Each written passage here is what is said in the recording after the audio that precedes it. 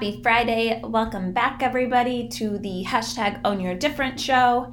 If you're new here, I am your host, Madison Dornkamp. Welcome. Welcome to the pod, guys. Welcome to the podcast. Happy Friday. I say that all the time, but seriously, I know most of us just really enjoy Friday. I'm actually recording this on Friday, which is fun. Sometimes it's nice to record these the day of because everything's relevant. It's also called procrastination at its finest. So take that for what it is. I also hope that you can't hear my washing machine in the background because, friends, I'm a little behind on real life things, which is fairly common. But I also think it's important to share that because there is the illusion that everybody has it together and nobody has it together all the time. I mean, obviously there's moments where you have it together, but not very often, friends, not very often. And as always, unfiltered, I'm here yawning. There's me yawning. All right, friends. We have a couple guests coming on the podcast pretty soon, which is fun. Switching it up, not pageant girls either, so... Well, one of them is, but the other one is not. A little surprise for you. How exciting. Let's just get started. It's a little, kind of your little Friday morning coffee chat if you're listening to this on Friday. Give you a little boost of energy. I wanted to talk today a little bit more about job techniques, like in a work environment, even in a friend environment. So if you don't know, I do a lot in sales and I do a lot in, I don't even know that you would call it sales. It's very similar to sales. In between contractors and insurance companies, like somewhat like a middleman. That part is irrelevant, but you get the context. And even when I was in pageants, actually, I remember I went to a seminar and this person that was presenting, and this is years before I ever won, like no one even knew who I was. I was just this little nobody, but I was listening to this presenter and she kept saying how important the follow-up is and the fortunes in the follow-up, the riches are in the follow-up, whatever you want to call it. And I don't think I fully understood it. Like I was really good then at asking people, like reaching out to people. Still really good about it. I don't think there's ever any harm in reaching out to someone because what is the worst case scenario? They don't respond to you or they're rude. Like the worst case scenario isn't that bad.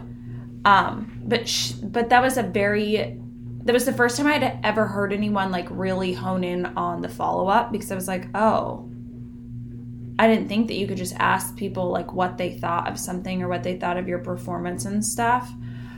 This lady specifically had been a judge of mine at Miss Colorado that year. And I just sent her an email like, hey, it was just genuine. It was just really genuine. Like, thank you for presenting. I remember you judging me.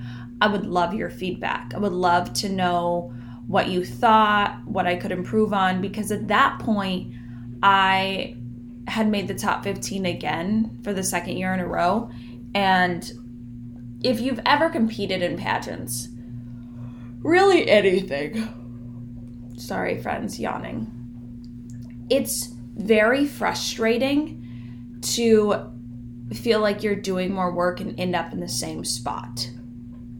I know that was the second year I competed and made the top 15, and I actually ended up making the top 15 for a third time, and it was honestly almost devastating because it's so hard when you're like, hey, I did all of this work and I'm still in the same spot. Hey, I did all of this work and I'm still in the same spot. In hindsight now, I think about that and I'm like, hey, you did do all of that work. You technically placed in the same spot, but you're not in the same spot. So just a little caveat there. If this is something where you're like, man, I'm doing all of this work and I'm still getting the same number of, like, social media wise, I'm still getting the same number of followers, or I'm not getting enough traction yet, or I'm not whatever. You just have to, one thing to keep in mind is sometimes you don't see the results of where you're like working really hard for a long time, and then you see results really, really quick. I mean, happens in my job every day. Like what I do now in all of my jobs, what I do now usually doesn't benefit me for 60 to 90 days. Sometimes it can benefit me in a week, 2 weeks, 3 weeks, but the majority of the time it's 60 to 90 days. So you're looking down the road and you're like, man, especially me. I mean, a lot of my stuff is like financial based. I'm like, man, money is tight right now, but like I hustle now. I'm clearly not going to turn tomorrow into gold, but like maybe I'm going to turn 60 days from now into gold. But anyways, back to my follow-up comment. So this lady was so generous with her time and told me everything I needed to know. She actually ended up coaching me for Miss Colorado the next year. So obviously there was an opportunity there for her. But I would have never known any of that if I wouldn't have just sent her an email and reached out to her. And I also am going to point out, do not overlook a handwritten card. My mom was always a big handwritten card person, is a big handwritten card person, I should say. But mailing someone a card in a day and age where people don't mail things is so thoughtful and is so kind. And I know for me, as far as follow-ups go, I love following up with people. I love reaching out to people. I don't think it's being annoying. I think it's just following up. And like if you can't be worried about what other people think, like you're just trying to see. I also know for me personally, I get asked a lot of questions around pageants, specifically people who competed in Colorado, as far as feedback. If you're reaching out to someone and wanting something from them, get to the point. I find it to be so annoying if you don't get to the point. Like, hey, if you want something from me, you need me to do something, make it as easy and as efficient as possible. I know I have people sometimes who ask if I can do like, hey, can I get your number and we can like talk, you can tell me about how I did XYZ. I won't do that because that's not efficient for my time. Like, time is money. So that's also something you have to keep in mind when it comes to the follow-up. Like, get to the fucking point. And also think about efficiency. Like for me, if you're like, hey, Mads, I would love to know some of the things that you did preparing for Miss Colorado. Okay, great. Go read my blog. I have tons of information on my blog. If you want something specifically like, hey, can you tell me where you bought your dress? Can you tell me what workouts you were doing? Can you tell me what you were eating? Something like that. I love to share those things. I'm not someone who's going to be like, hey, I would love to get on a phone call with you. Like, there's a rare person where we're good enough friends that it's acceptable, but most of the time, I don't find it to be acceptable. I find it to be very annoying and not productive. I listened to part of a podcast, and I don't remember who the gentleman's name was, but I liked his thing is he would call it a 5-minute phone call. And I think that's what I'm going to start trying to do, even for like Zoom calls and stuff, like a hard off time, because I personally am a rambler, being why I can have a podcast. But sometimes I'll like be catching up or talk for so long or whatever it may be, and then I've lost 30 or 45 minutes of my day. And those 30 or 45 minutes could have been used for something else. But as far as following up goes, here's a little hot tip, especially if you're someone who works in Instagram or Facebook or whatever it may be. You can do I think it's called quick replies, and you can just send all your follow-ups so often, especially DMs. DMs and emails just get lost for me. Like, there's sometimes where I'm like, this person never emailed me back. And I'm like, oh, actually, I just never saw it, which is ridiculous, but also just very true.